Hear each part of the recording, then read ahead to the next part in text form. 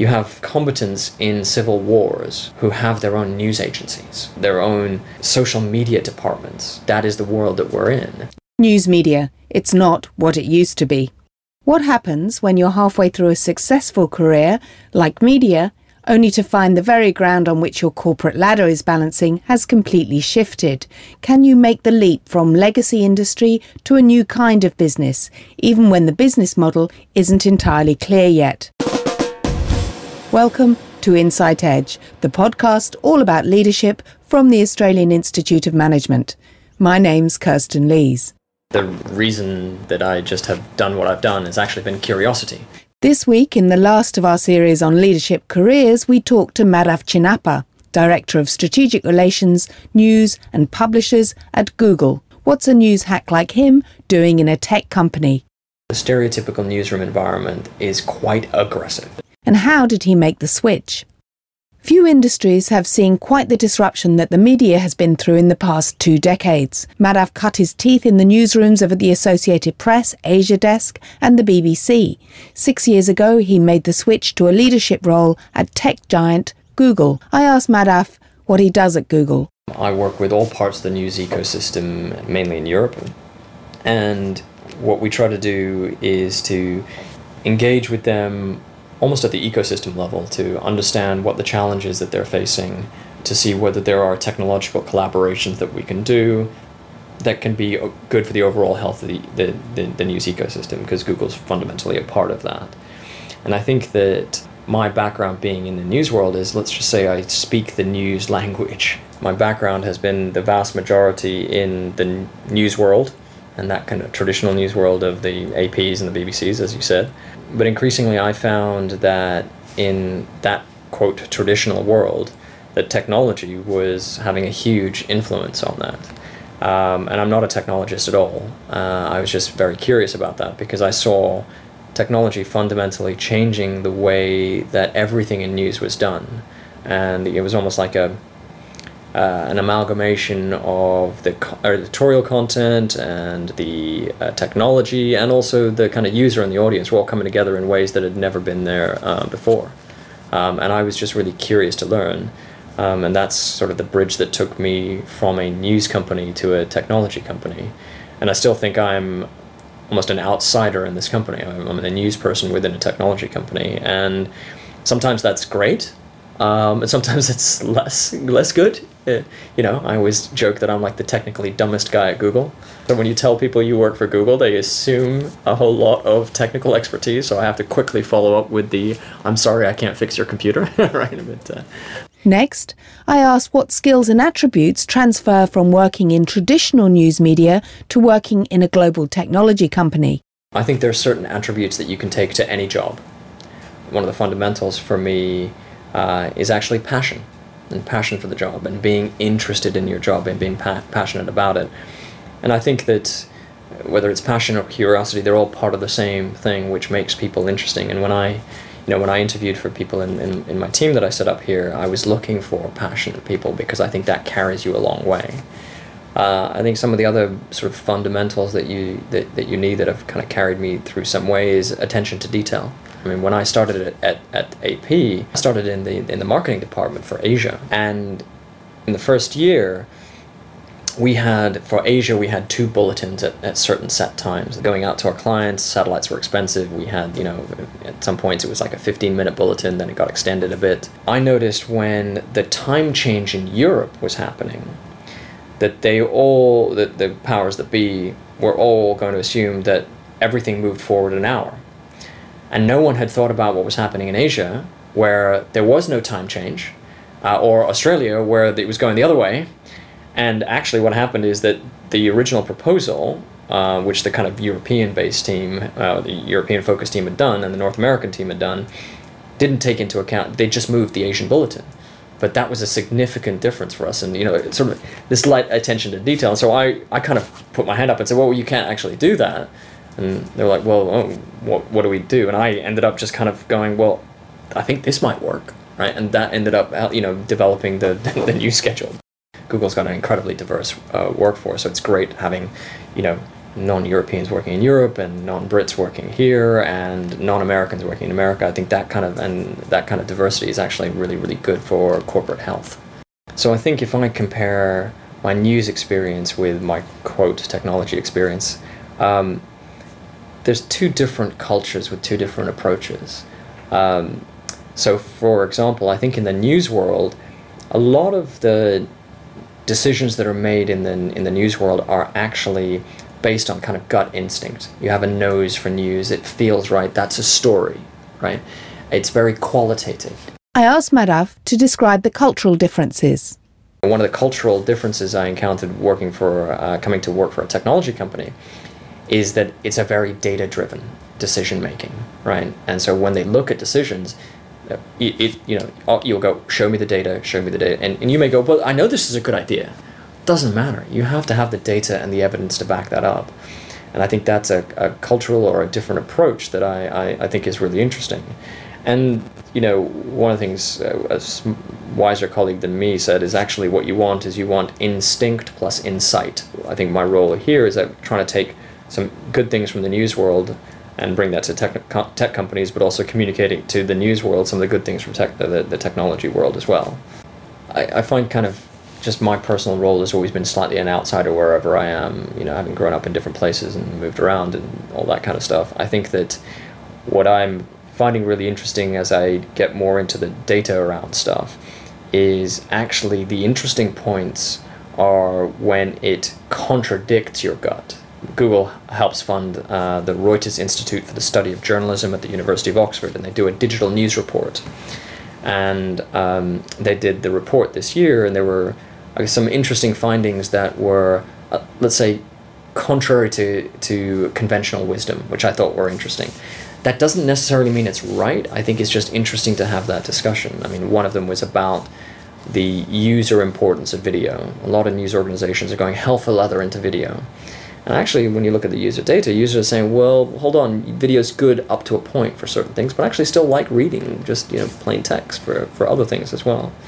I think the other one was really about, looking at where, who do you trust, and actually I think there's been a whole worry that digital is going to disrupt the entire kind of trust model there, but people still trust big brands, the old established brands, so there's still a role for that, which again sometimes goes against the conventional wisdom, which I think is interesting. What my team does is we try to build bridges between the technology and the news ecosystem and specific partners within that for things that are good for the overall health of the news ecosystem. Our kind of shining example of that is a project called AMP, Accelerated Mobile Pages. And that came through a discussion and dialogue with a number of publishers who said to us, well, this world of what they call distributed content is very complicated. This is where you've got Facebook Instant Articles, you've got Apple News, you've got Snapchat Discover, even Google Play Newsstand. And these are all different platforms that are saying to publishers, please give us your content and, in this technical format, and here are some business terms and contracts. And this was just complicated. And so publishers came to us and said, look, can you help with this? And the engineers sort of diagnosed the problem as actually that the mobile web was slow. So that's why all these platforms are saying, give us your content, because actually your mobile web pages are slow. So actually if you make the mobile web faster, then actually everybody benefits. And to do that, we realized that's a much bigger deal than sort of the original ask. And that's why we created the AMP project as an open source project, working with all parts of the news ecosystem, from content management systems to publishers to analytics companies to paywall companies to ad tech companies, all saying, how do you create a form of HTML? I did mention that I'm non-technical, so that's about as far as I will go. A form of HTML that is great and lightning fast for users, but also really, really flexible for publishers, so they're still able to monetize their content in whichever way that they want, and still keeping a great user experience. And that came through a dialogue, discussion, and diagnosis. And hopefully we'll have other projects that will follow along in the same vein. Finally, I asked Madhav what he believes the successful media leader looks like today. I think in this day and age, they need to be a multidisciplinarian. They just need to be able to understand all the different parts of the ecosystem. I used to make this joke at the BBC that, the editor of the 10 o'clock news never used to have to think about whether you were watching it on a Panasonic TV or a Sony TV. But nowadays, when you're creating content, you need to think about, is it on Android or iOS? Is it on a 5-inch screen, a 7-inch laptop? All these things are different, and actually, the editorial needs to think about that, where before they never really had to. So I think being, a multidisciplinarian is really important. I think the other thing is that they definitely need to be a listener and to understand and listen to the different parts of the organizations that they have, but also listen to the audience and the user. And I think one of the things, again, I've culturally learned at a technology company, and particularly at Google, is the importance of the user. Google has a bit of a mantra that, focus on the user and all else follows.